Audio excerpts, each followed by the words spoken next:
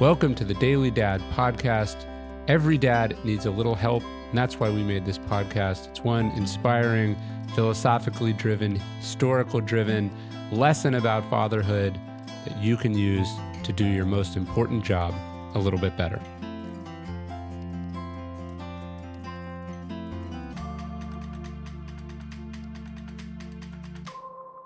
Your kid is not a status symbol.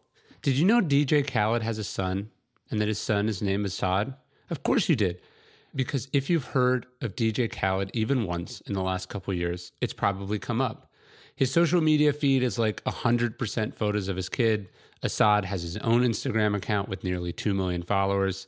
His dad even named his most recent album Father of Assad. He put a picture of his kid on the cover. In interviews, he even claimed that his son produced the album.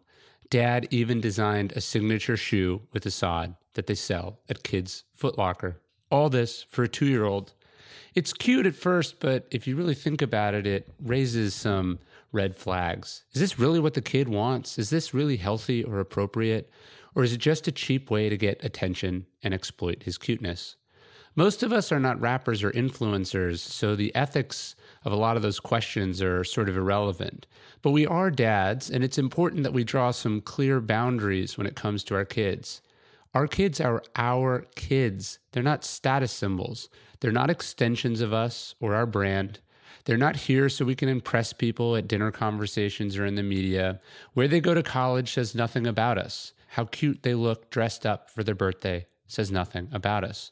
Our job is to take care of them, not exploit them. We're supposed to let them be normal, to have a childhood, not to draw them into our adult world prematurely or because it's easier for us. That's the best gift the father of insert your kid's name can give them. It might not seem as cool as a platinum record or a shoe deal or bragging rights in front of your friends, but it will go a lot further in making sure they have healthy, balanced, and happy lives.